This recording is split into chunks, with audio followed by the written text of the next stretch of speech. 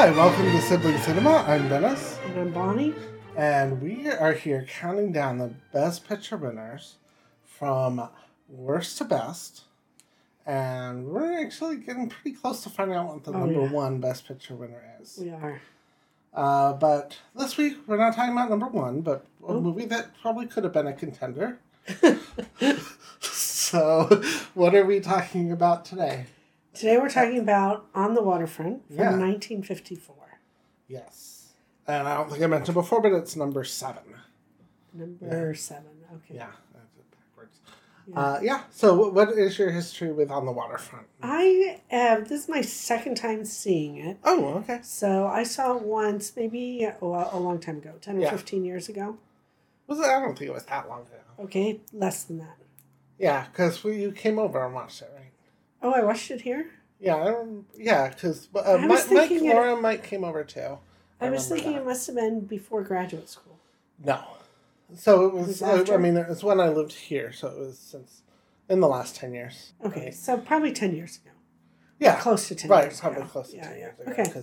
But you've seen it once. I've seen it once. Okay. And I really liked it. Yeah. I mean, I remembered that I liked the movie. So right. I was looking forward to seeing it again. Who doesn't? I don't know. Some of them, like Midnight Cowboy, people are like, great movie. Yeah, art is subjective, as we say. I've seen it several times, and, I've always liked it. Whether it's the best movie of the year, I guess we may talk about that some more, but, art is art. It's not a competition, except we're playing that Potter game now, I guess. Maybe. It's number 7, so that's competitive. So there were 4 movies that lost On the Waterfront for the Best Picture of 1954.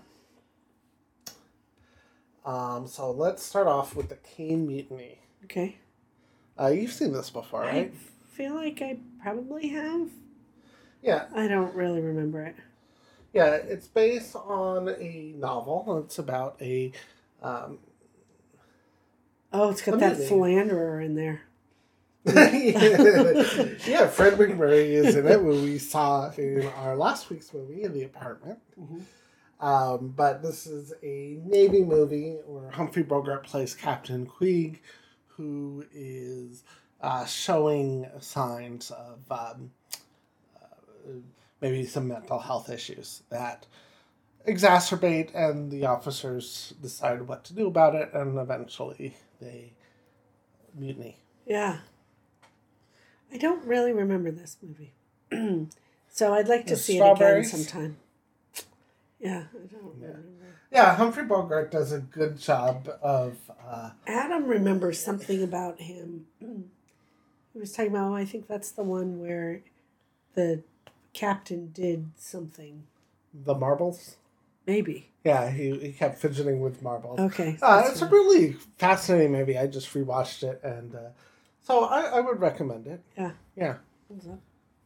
Cane Mutiny. Mm-hmm. 3 Coins in the Fountain. 3 Coins in a Fountain. This was another one of the nominees. Yeah, I don't know this one. Yeah. Oh, but it looks like the Trevi Fountain. Yeah, so this is kind of comes out amidst this kind of post-war fascination with Europe and travel and stuff like that. This story centers around 3 American women who are in Rome working for an American company, or maybe an American agency, maybe. The gimmick of the movie is at the beginning, they make a wish at the Trevi Fountain, and the story plays out with follow through each of their love lives and how their wishes turn out. Okay. Yeah. So it was a big hit, not much remembered since then, except for, of course, the title song by Frank Sinatra. Obviously. The Country Girl. The Country Girl. Yeah. So have you ever heard of The Country Girl? No. This is a story of an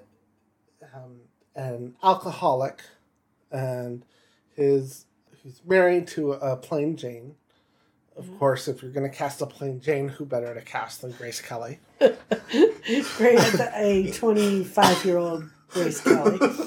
I mean, she actually didn't. She probably left the movies.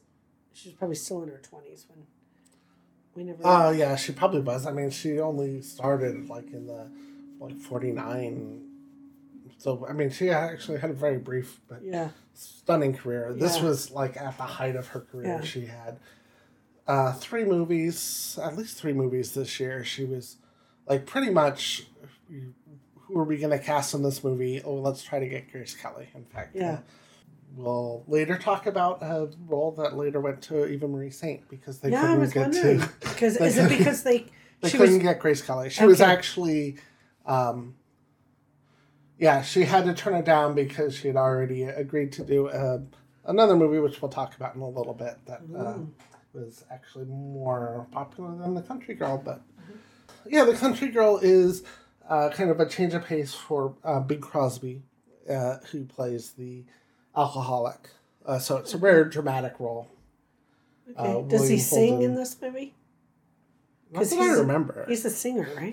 Yeah, he's definitely a crooner. This looks like a great lineup. Bing Crosby, Grace Kelly, William Holden. Yeah, I haven't seen it in years, but it'd be nice to revisit.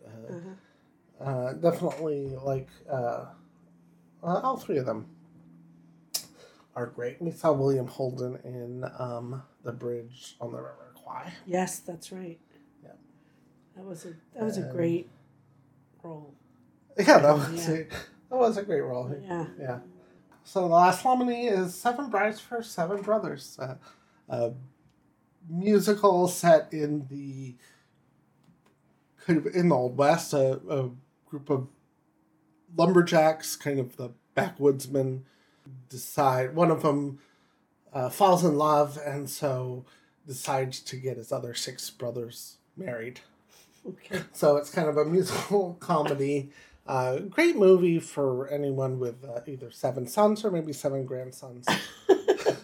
Be a fun movie to watch. Yeah, I have seven grandsons. Yeah, I know. What a coincidence. Yeah. There's a lot of maybe, I wouldn't call this movie polarizing, but there's back and forth over whether it is terribly misogynistic or whether it's making fun of a misogyny. Oh, it looks terribly misogynistic, but... I mean, the premise is they go to town and carry off the women. Yeah. Okay. I think it's a much smarter movie than... I would love to rewatch it. It's a lot of fun. Yeah, it seems like actually just a lot. I mean, what I remember most is the dance scenes, which are incredible. It's directed by Stanley Donen, who made... you've seen a couple of his movies. At least you've seen Singing in the Rain. I like that. It's one of the best movies of all time. Okay. And Charade you like a lot too. Oh, I do. Yeah. Funny. Those might be the ones you've seen. So those are the nominees. And just as last week we talked about the 1960 Best Picture lineup, and left off the list was Alfred Hitchcock's classic movie Psycho. Mm-hmm. Got snubbed. Alfred Hitchcock still got nominated for Best Director. Happens earlier in this year, where Rear Window, one of his most famous movies, did manage to get 5 nominations, including Hitchcock for Best Director, but didn't make the Best Picture lineup. Odd. I was so surprised to see this. I did look it up. I watched this movie last night. Yeah. Because I was looking up other 1954. And I would have said before the apartment discussion that this... If I had to guess what was your favorite movie, I might have guessed this one. Between the two and Citizen Kane, maybe, and perhaps one of the movies that we'll get to eventually. Maybe a month from now. I'm kind of surprised it didn't get it. Psycho is a very kind of pulpy, slasher type movie. It's fantastic, but I can definitely see why the Academy might not go for it, but this is kind of really light and breezy and just immaculately well made. But also a thriller. Yeah. Yeah, I mean, it's light and breezy until it's not. Yeah, exactly. I think it's perfect. I think the biggest snub actually that I got was not getting a art direction set decoration nomination, because I think this is the most amazing set that's ever been built, and it's really crazy. The movie really depends upon how brilliantly this is set up, this whole courtyard. When I make my first million, what I want to do is build an escape room that is like this set. Yeah, I noticed on our Zoom calls that this is your what do you call it? Your like thumbnail picture. Yeah. Is this courtyard. Yeah, and I mean, I don't know how this movie works without these little windows set up like as little movie screens, really. It's his entertainment. Yeah, it really is. It's a super fun movie. Yeah. So I can go on, but I wanted to bring up Urbano because I love it. Is it wrong to ask if he got nominated for a Best Actor for this? No, he didn't. I thought he was so good in this. He's fantastic. That scene where she's in the apartment and Thornburg or whatever Perry comes Mason. in, Perry Mason. Yeah. Perry Mason's a big guy, although he's older here. Right. When he comes in and just his, Jimmy Stewart's face as just a panic. He can't do anything. But younger than when he was in, wasn't Perry Mason late 50s? Oh, I don't know. I mean, he's gray here. He's not gray. Yeah, he's definitely playing older. Okay, yeah. Yeah. And he was gray here. That's the... Yeah, you also don't get a good look at him until the end. Yeah, right, exactly. As a matter of fact, that's when it was like, oh, that's Perry Mason. We at some point, we really should do a special episode on this one. Yeah, it's really because good. I have a lot to say. It's 70th anniversary this year, so... Oh, really? I mean, we could also do a Hitchcock countdown. Oh, that would be so fun. Oh, that'd be a lot of fun. Yeah, I was going to say there were... Okay, well, that's a discussion for another day. 54 is one of my favorite movie years. Really? Also has... Oh, I didn't pull the picture, but it also has Sabrina, which you know is from this year.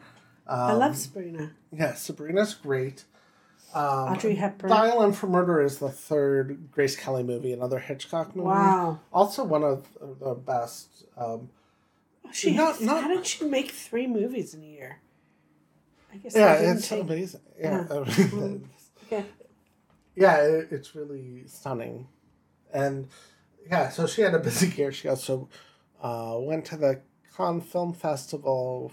Was it for Rear Window? It's for one of these movies, and met the Prince of Monaco there. Oh, really? So, yeah. Oh. Yeah, the first Godzilla movie was from 1954. I've never seen any of those. White Christmas. What do you think of the Godzilla movies?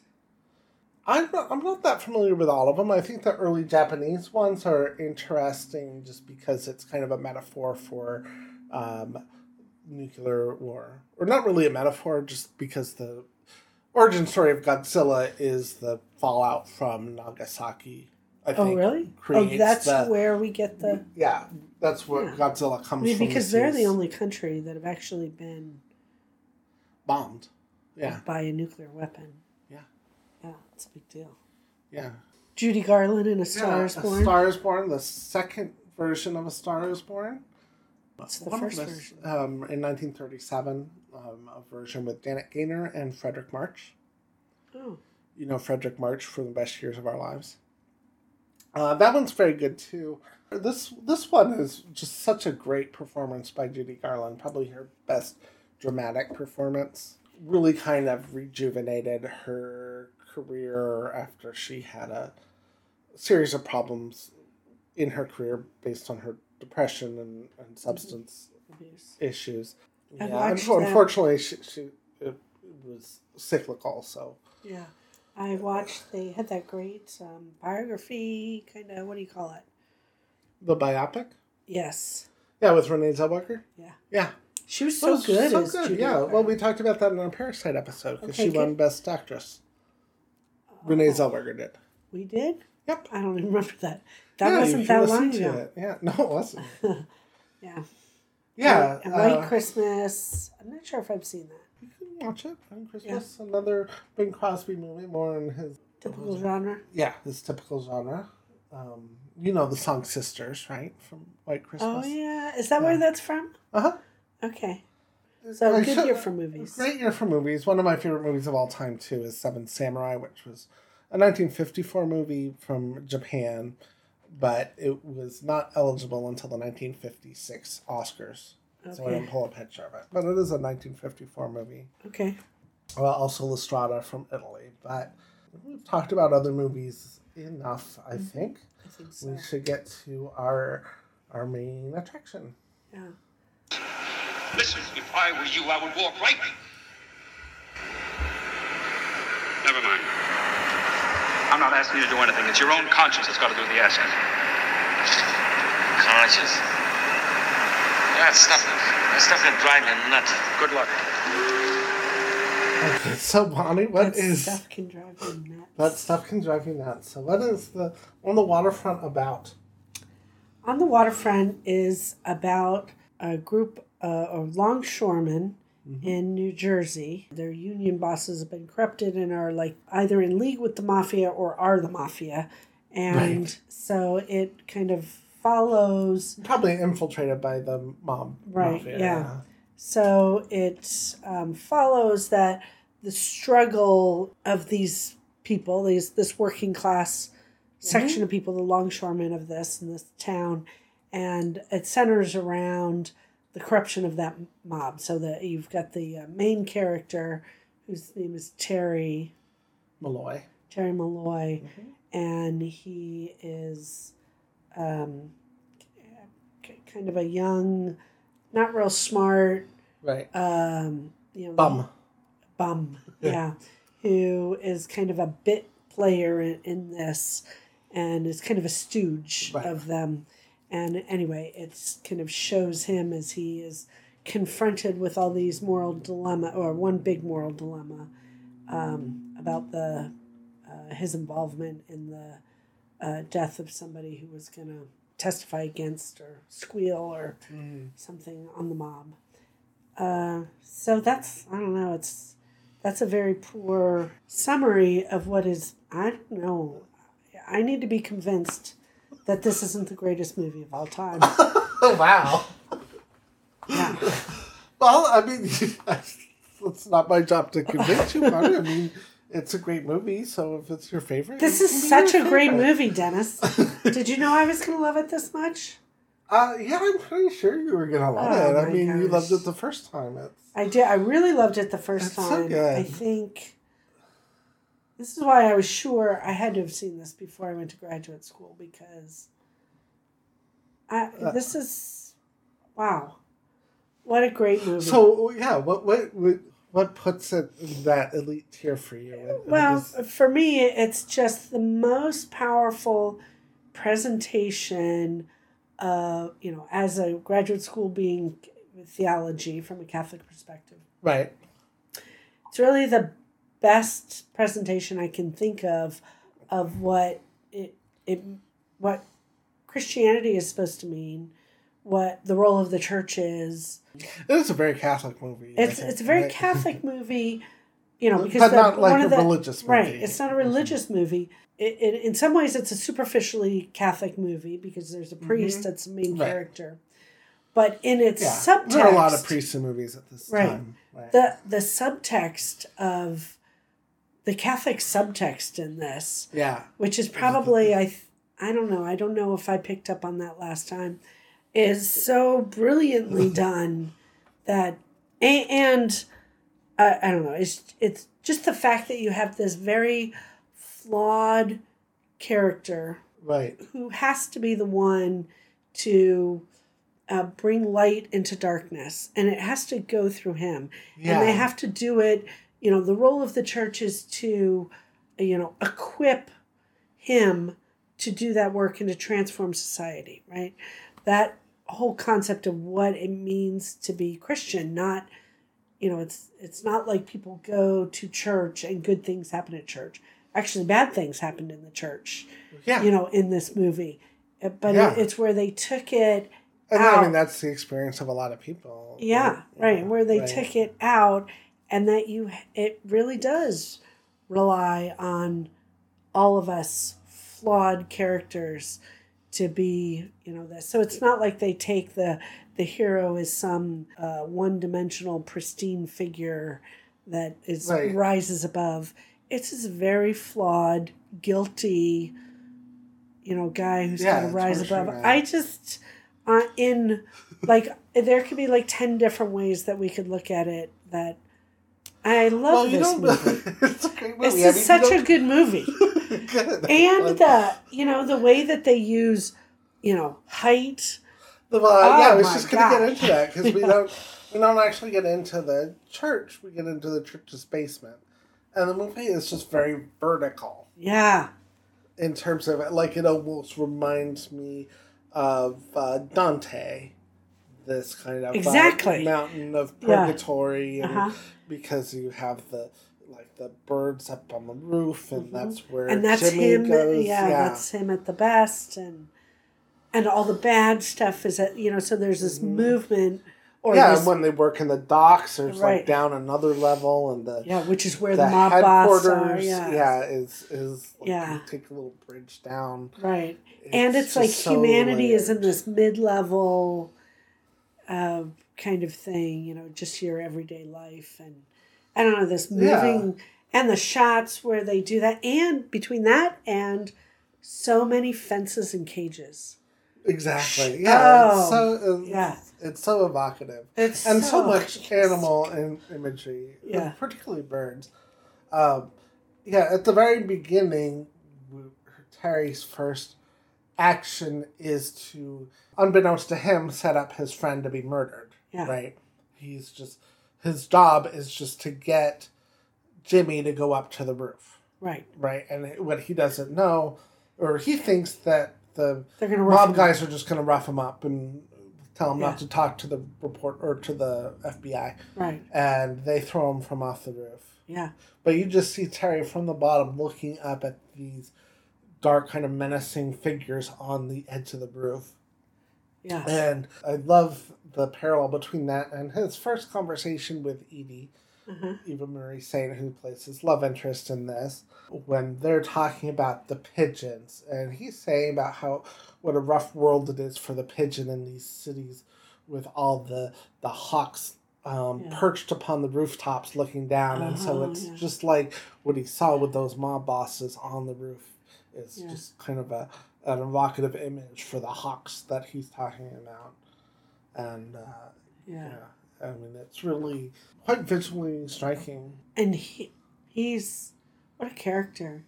First of all, he eerily reminds me of our son-in-law. Or my son-in-law, Mike. Terry? Yeah. Does? Oh, okay. Yeah, Visually, right? Mike is not a... Mike's a lot smarter. Mike is very brilliant. He tries to play not as brilliant as he is. Mike is very brilliant. But... This is he's got the whole aura about him that's very much like Mike. But this is, I'm not even good at telling what's good acting, but he was so amazing. Marlon Brando. Yeah, I mean, changes acting. I mean, he's from there was a real movement in acting towards realism, and that's almost, there's a dividing line of acting before and after Marlon Brando, usually attributed to the Streetcar Named Desire, which is a few years before this, but this as well. Yeah, amazing. Also from his same school of acting is Rod Steiger, who plays his brother. Yeah. And what's really remarkable about him, even though I think Marlon Brando is this kind of standout, you could watch this movie kind of back to back with In the Heat of the Night and not even register that it's the same guy. Because they're just such... The characters aren't even all that different. They're both kind of flawed antagonist, protagonist / But, I mean, he just melts into both of them. And it's like, it's 13 years later, so he has aged some, but it's not even that. It's just the whole personality is just like, he's both characters are just so fully embodied that you're not even thinking of the person behind it. Yeah. I mean, he's as Charlie here. Particularly the most famous scene, and really I think the best scene in the movie, in the back of the cab where the brothers have that confrontation. Could have been a contender. Yeah, it could have been a contender is the famous line from that movie. And, you can really see in that Elia Kazan, who was the director, and Bud Schulberg, the writer, have a background in theater. Okay. And so you can really see that kind of influence on really smart dialogue and how the themes come up through the dialogue, and just kind of everything kind of leads up to that scene as a payoff without kind of telegraphing that it's leading up to that scene. Yeah. It really... Go ahead. Well, I was going to say that, for the lazy screenwriter, if you're going to have that scene, the immediate thing you think of is, okay, we're going to have this conflict between the boxing career. So when we introduce the characters, tell the audience that there's this thing in the past that he's upset about, and there's this conflict, but it never really tells us about it, right? Yeah. And it's always kind of bubbling under the surface, but just it's never overt. It's always in the subtext, and the dialogue is so carefully written, and the acting is so good that when it comes up, it just feels so natural without it feeling like something we're kind of set up for. Yeah. For this, it's not one of those things where, oh, you could have had the conversation in the first scene, but there's just this sense that these two men are talking about something that they've both been thinking about for years, but have never spoken about to each other. Yeah, there's so much going on in that scene, too, because you've got these, they're brothers, and they love each other, but they're, first of all, they've had a lousy growing up. Both had some sort of dysfunctional home, right? They talked about it at one point. Their parents were gone. They basically kind of raised each other or something. But something that is amazing is they get into the back of this car at the moment of the film where they're both contemplating turning on the other.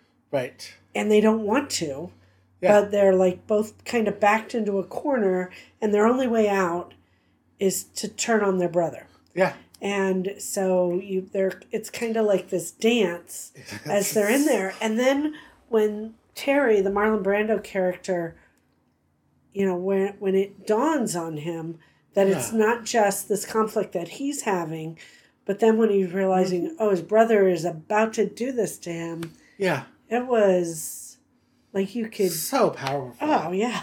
It's really something. And it was so, you could see two wounded people. Guys. Yeah. Yeah. Oh. Yeah, I would say, and I don't mean this at all as a criticism, but, this time through, I think I was maybe just somewhat less wrapped up in it as I had been on previous viewings. Just not as really drawn into it as I had been on some of the more recent ones. But that scene, it was just really thoroughly engaged. And it's not like I was critical of the rest of it, but just kind of sat back saying, okay, this is a well done scene, and maybe kind of getting the sense that I think I've seen it enough that I've gotten what I can get out of it. Terrific movie. But I mean that scene is just, you can't not feel it. And I mean, there are a lot of great scenes. So many great scenes. Yeah. And as we were talking about he's talking to the priest character, and Edie is coming up, but they're kind of at a different plane because she's down at the train tracks, and they're up behind a fence. Right. Yeah. A barred fence. really visually fascinating. And explain this to me. This is a gritty film. Yes. But I don't like gritty films. Why do I like this? What's the difference between 70s gritty? There's not much difference. But I love this. A lot of great 70s movies are like this. I love that it's in black and white. That gives it... Yeah, the black and white is terrific. I think that there's a lot of 70s movies like this that you would really like. The other thing I think the difference with something like Midnight Cowboy, which I didn't care for, is I just felt like with Midnight Cowboy, we talked about it at the time. I didn't really trust the material, and there was so much bells and whistles that were just kind of like thrust upon this.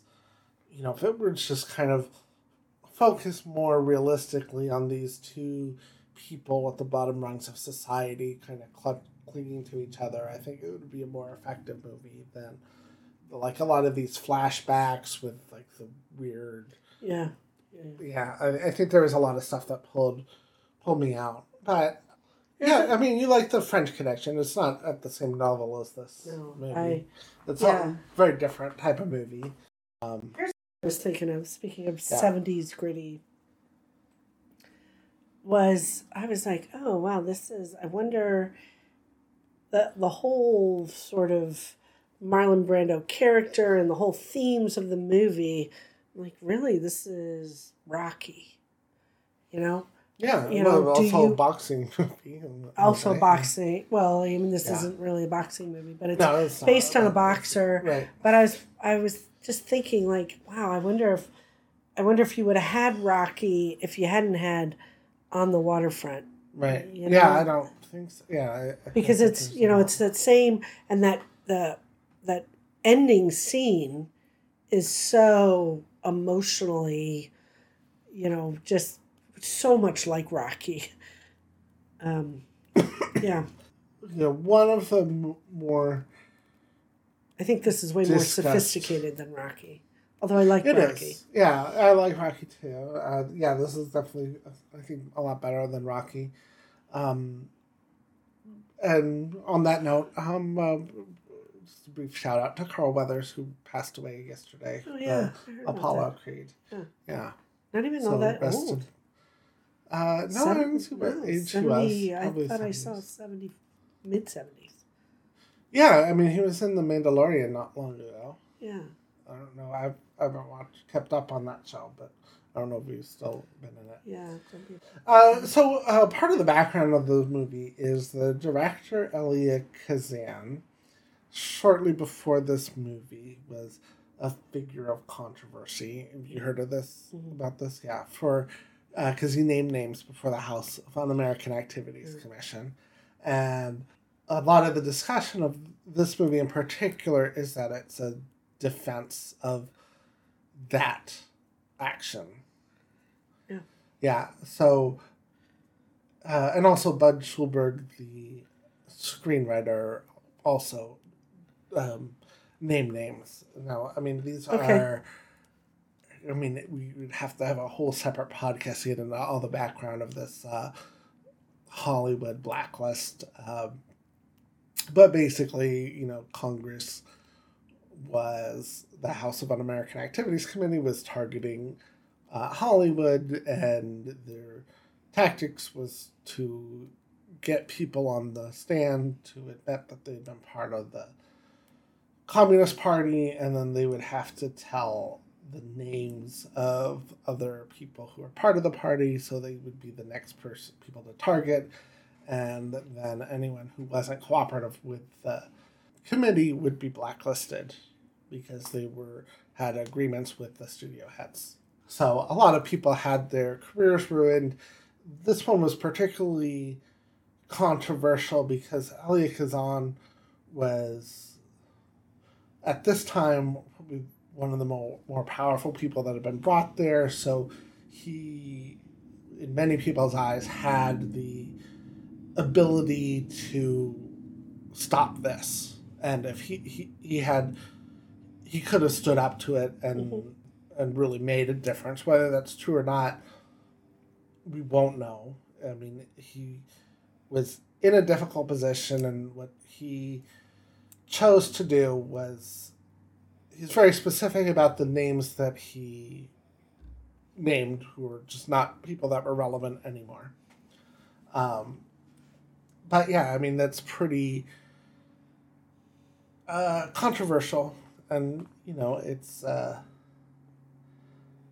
it's a difficult thing to really judge, because the committee's goal was to use these hearings to tear people apart. So really the villains, without getting into the whole story, are the people that are just kind of building their political cachet off of putting people in those positions, and maybe not the most positive way to handle it is to, I guess, cancel the person in Elia Kazan's position. It's also very easy to say, well, if I were in his position, I just would have stood up and, let my career be where it may. Right. Where you really don't know what you be like in that situation. Yeah, but I thought we should bring it up because it is very relevant to the themes of this movie. I'm not that comfortable with the comparison, because it makes... I kind of think it makes this movie's themes seem more shallow than they really are, because it's very different. Yeah. It's a very different situation as far as the moral compass between whether or not to talk to the authorities. Yeah. And I think that, it seems like the timing is such and the themes of the movie are such that, did he make this in a... to show give himself kind of a defense, or at least to let people know that there might be another side of this or whatever. I mean, I think that's very likely. And if he did it using, made this sort of work of art to make that, he did a really good job.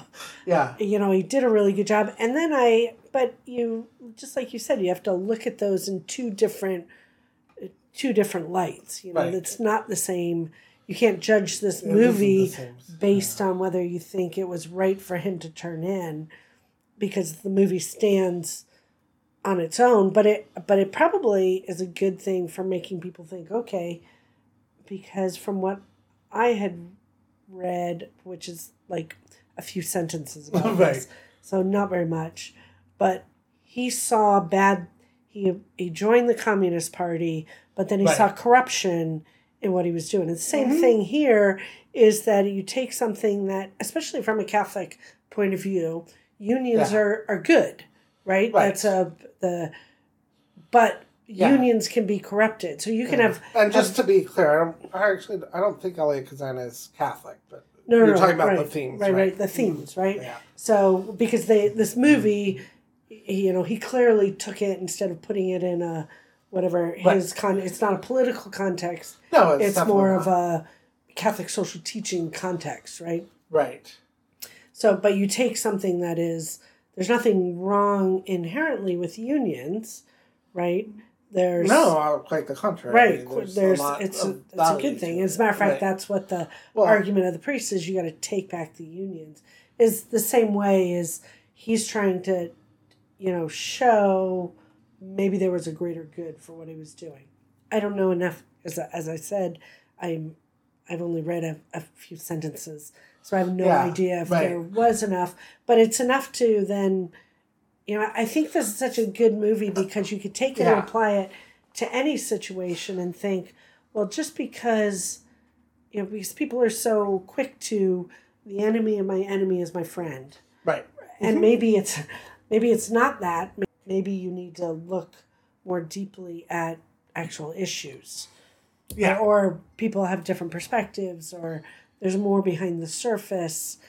think more deeply about it rather than just, I don't like you because you're mean to... Yeah, and it should be clear that there was a lot, I mean, at this time, across America, there was a panic, right, for the Red Scare and a real threat of the Soviet Union getting the bomb and all sorts of stuff like that. So there's a lot of division over are these congressmen in this committee trying to protect America from this existential threat, or are they using the fear and the hysteria to get to consolidate their political power? Which it's a larger discussion, but I think the actions of the committee, certainly in retrospect, it definitely seems more like the latter. Right. They didn't do anything productive other than kind of grandstanding, which thankfully Congress never does anymore, but that's probably in the 50s. And but not you to get could have political, bad people but on both sides. Yeah. And it could still be, you still have to judge it on exactly. its own But my merits. point there is that that's a very different situation than what we see in the movie, because we have no indication in the story that the investigators have any ulterior motive other than to sort out the crime that is impacting these longshoremen. Exactly. And you don't, the other thing is that you don't need to be Catholic to do these. Even though you have a Catholic priest who's very much, doing, it's like, would Christ have done this? And, but you don't have to believe even in any of these Christian themes. No. To, to react to this. So you could and in fact, I don't know that there were all that many people in the creative team behind the movie that were exactly right. And so so you could even be like, okay, well, that priest is I'm not moved by his speech at all, right? But that just because I'm not moved by his speech, or they had people throwing stuff at him, right? And part of it is because he's calling them out, right? But it kind of from above, mm-hmm. yeah, because he's down below, he's kind of in the pit. But you can even discount that, and just think about human dignity, and the sense of right and wrong, and he's down there fairness. making that sermon because someone was just murdered. Yeah. Right. I mean, they're standing over this dead body that they're throwing. Yeah, the dead body of someone that the priest had talked into standing up to them, making a stand, and it was their coworker, and somebody they knew well, and anyway, So I think it rises above a lot of... Yeah, but at the same time, it is a sermon. It's definitely a Christian sermon. Right, it is very much a Christian sermon. And his arc is pretty simple. I mean, Edie, at the very beginning, says, don't stand in your church. And then, he just changes there. And not that that's a bad thing. He's a minor character. Yeah. But, the one thing where I would push on the McCarthyism stuff, or the HUAC stuff. McCarthy was in the Senate, but it was part of the movement. And I'm not sure where I land on this, but if the writer and director making this movie have that mentality of kind of seeing these issues through the prism of testifying or not before HUAC, does that maybe water down the themes of solidarity? Because when in the movie, it does come across that the opposition towards being a stool pigeon is somewhat thin, or it's just that people don't like telling on other people, and there's not much behind it, rather than where maybe you could have explored more how crucial solidarity is to people in this position in a union, and how that there are real consequences to turning on each other, right? Now, in this case, he's turning on the mobsters, which are hurting the union, but from the grunt's eye view, they are part of the union or the union leadership. So I wonder if, and again, I'm not sure where I come down on it, but I wonder if maybe those themes could have been a little bit richer in terms of the effect of solidarity on this community, rather than just kind of seeing it as the don't tattle. Yeah. Yeah, I don't know. I mean, this movie definitely plays into how hard it is to go against the grain. Right. Yeah, that's definitely a big focus of the movie. It's hard, but it's easy to tell what the right thing to do is. Yeah. Right. Right. He struggled with it. He struggled with it, but it's straightforward, like from the audience's point of view. It's like, well, obviously, I mean, the deck is more or less stacked. Yeah.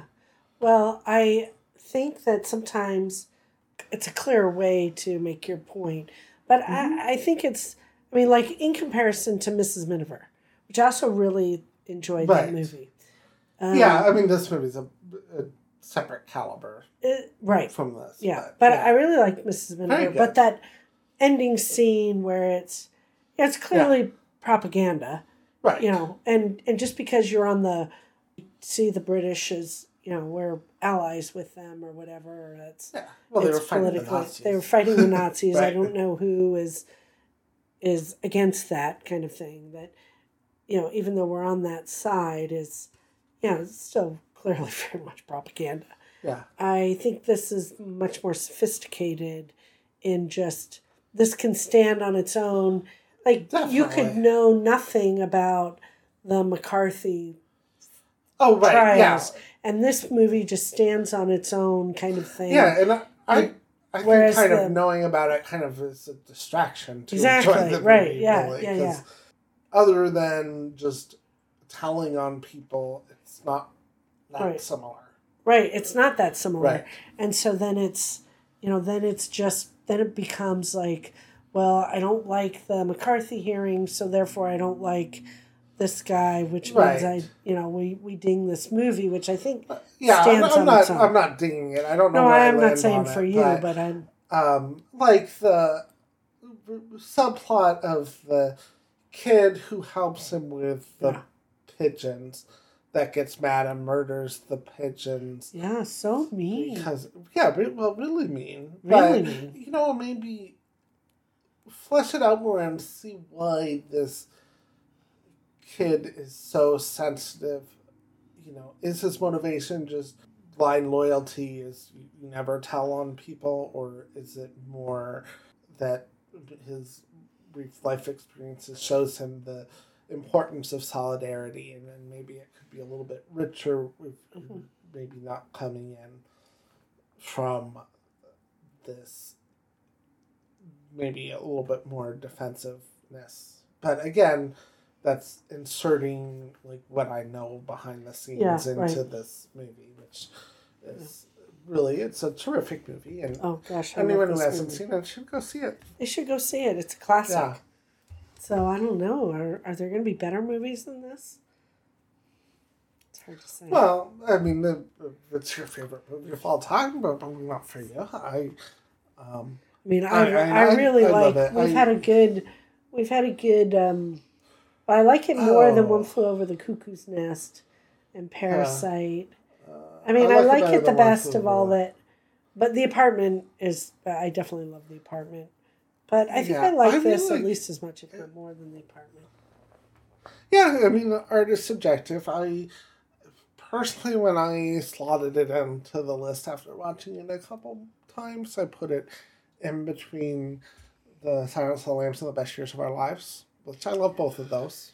Yeah, great so movies. Maybe I don't have it as quite as high as you do, but it's quite good. It's such a fun way to go through the Best Picture winners because it's a lot of people. So you didn't have it in top 10. I don't know if I do now, but in my original list I had it at number 6, so definitely in the top 10. Okay. Yeah, and I mean, it's kind of crowded at the top. I like a lot of, if you go through and when people watch the Best Picture winners in chronological order and random order, you're going to get like a movie like this followed by Oliver or Driving Miss Daisy. Yeah, and so you kind of get the sense of the Academy gets it wrong a lot, and they do, but like kind of doing it this way, this is like kind of a feast of riches. I love the last movie I was mixed on was The Deer Hunter, which has been a while. Yeah. And really, since The Deer Hunter, I would say my least favorite was Unforgiven, and I really like Unforgiven. That was a long time ago. It was a long time ago. Yeah. But yeah, really cooking with gasoline, with fire. Right? What's the expression? So far I'm impressed. I don't know any expressions. Yeah. So did you pull up a limerick? Okay, the limerick is ChatGPT limerick. ChatGPT. On the waterfront, drama does swell. Oh, this is terrible. Okay, go ahead. Sorry. Yeah. With dock workers caught in a hell, Terry's conscience does weigh as he fights for the day. In the end, he triumphs, we can tell. So it has the right cadence, but it's not great. Okay. No. Oh, I like this. All right. This is Dennis's. When Terry could no longer box, he settled for tending his flocks. A priest and a lady said something looked shady and got Terry to clean up the docks. Oh, that is so great. On the Waterfront, 12 nominations? Okay, Best Picture, Best Director, Best Actor. So 5 acting nominations. Oh, wow, okay. So everybody. Yeah, pretty much. So Marlon Brando, he was great. Did he win? Yes. Okay. Yeah, he's fantastic. It's considered a close race between him and Bing Crosby, but he won. Okay, for Best Actor. White Christmas? No, for the Country Girl. Oh, that's right. He had 2. Yeah, Alcoholic. Okay, Karl Malden? Yeah. Okay. Best Supporting Actor? Mm-hmm. Yeah, I got 3 Best Supporting Actor nominations. So. Okay, that Stieger, Rod Steiger. Rod Steiger, right. Supporting Actor. Mm-hmm. Eve St. Marie? Marie Saint, yeah. She's very good. I thought she was terrific. As a supporting actress, the producer campaigned her as supporting actress because it was such a tight race between Grace Kelly and Judy Garland for Best Actress.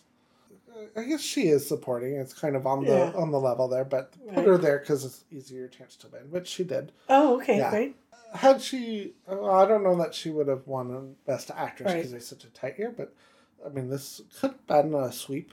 Like we've talked about, there are only 3 sweeps of the top 5 categories. Okay. Wait, but there would have been no supporting actress. Well, a sweep is actor, actress, picture, director, and screenplay. Oh, yeah. Sorry. Which was done by It Happened One Night. Everything, Everywhere, All at Once? No. But that got actress, no Best Actor. It was both supporting awards, too. Okay. All 3 Best Supporting Actors lost. Maybe they canceled each other out. Oh, I think we didn't mention Lee J. Cobb as the villain. Was the third one. Okay. He was Jimmy the Mobster. The Mobster, yeah. Mm-hmm. Also in 12 Angry Men. They all lost to Edmund O'Brien from The Barefoot Contessa. Okay. So, I think it's probably just a matter of them canceling each other out. And who is that with him? It's being presented by the previous year's Best Supporting Actress, which was Donna Reed. Okay, that's what From Here to Eternity. Oh, right? yeah. Remember that? She was great. Yeah, so both Marlon Brando and Grace Kelly won the lead actors. Yeah. awards. Oh my gosh. They look so young there. They do look so young. Very photogenic. Oh my gosh, yeah. And Eva Marie Saint won Best Supporting Actress. Yeah. She's still with us. Okay. Yeah, she's 94. Wow. But yeah, the movie won, was that 8? Yeah. Best Picture, Director, Marlon Brando and Eva Marie Saint. Screenplay, Art Direction, Cinematography, and Editing. Well, when I was looking up 1954 movies to watch another one this week, I noticed that it was a high-grossing film, but not one of the top ones. No, it wasn't. Yeah, that was interesting. Yeah, kind of a smaller movie, too. Yeah, the score that it lost was by Leonard Bernstein. Did you notice the similarities to West Side Story in the music? No. Oh, okay. Well, Bernstein did that music, too? Leonard Bernstein.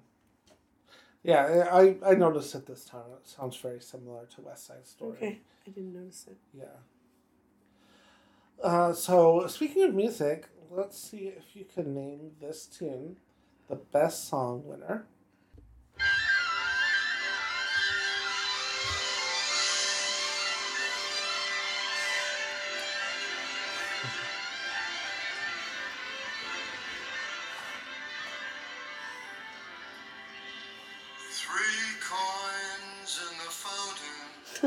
Three Coins in a Fountain? Yes. Nice. From Bing Crosby.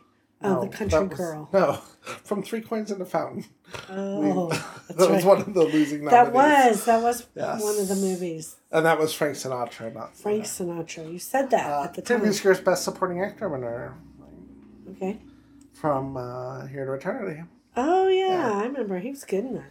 Yeah. So one more piece of business. We're almost done with the 50s. I was really expecting this to be the top movie of the 50s. Lawrence of Arabia is the last one? No. Lawrence of Arabia is 60s. Oh. All About Eve is the one that's left. Oh, okay. Yes. What year is that? 1950. Okay. Yeah. So the 50s started off kind of inauspiciously with The Greatest Show on Earth as number 92 out of 94 at the time I made this list. It would be 93 now. In a few weeks it'll be 94. And then at number 90 was 1956's Around the World in 80 Days. And then at 85 was Gigi from 1958. Okay. Yeah, so in the bottom 10, there are 3 movies from the 50s, but then the 50s didn't come up again for almost 40 spots with An American in Paris at number 47. Okay. We watched that. Gene the Kelly. top half of the list. Yeah, 1951. Shortly after that, we saw Marty. Marty, what a great 44. movie. I can't believe I've never seen that. I'd like to watch Marty again. Yeah, me too. Remember when we were watching movies that were 90 minutes long? Shortly higher than Marnie was From Here to Eternity, which we just talked about. Yeah. Number 39 from 1953. And a few spots higher than that was Ben-Hur at 35. I like Marty and From Here to Eternity better than Ben-Hur. Yeah, but I was still kind of surprised Ben-Hur ranked so low just because of its... and that does have a lot of admirers. It's a big epic. It is an epic. But there was another big gap where we didn't talk about the 50s again until number 16 with The Bridge on the River Kwai. Very good. Number 57. Yeah. Yeah. And then, of course, this week, On the Waterfront. Number 7. Which is great. Definitely should be. Yeah. It's kind of interesting. This decade is in tiers, right? Yeah. With the 3 at the very bottom, 4 in the middle, and then 3 near the top of the list. Yeah. We still have one left with All About Eve. All About Eve. And this is where I guess, I'm running out of spots to guess, but considering that I've picked All About Eve the last 5 or 6 weeks, I'm going to guess number 6. Yeah, me too. Yeah, so you could only guess higher or the same, but I think it's pretty clearly. Yeah, but you never know. I think it's going to be next because you keep saying it's going to be next. I thought it was going to be next last time. Yeah.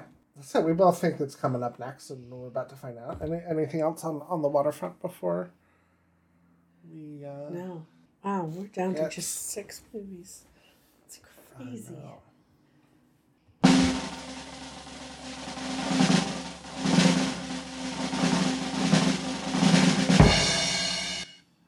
Okay, you're right. All About Eve. All About Eve. So we'll be back next week with All About Eve. You've seen it before, right? Mm-hmm. Looking forward to seeing it again. Yes. Me too. So, fasten your seatbelts. We'll be back with All About Eve. It's going to be a bumpy ride. It's going to be a bumpy night. Okay. Looking forward to this.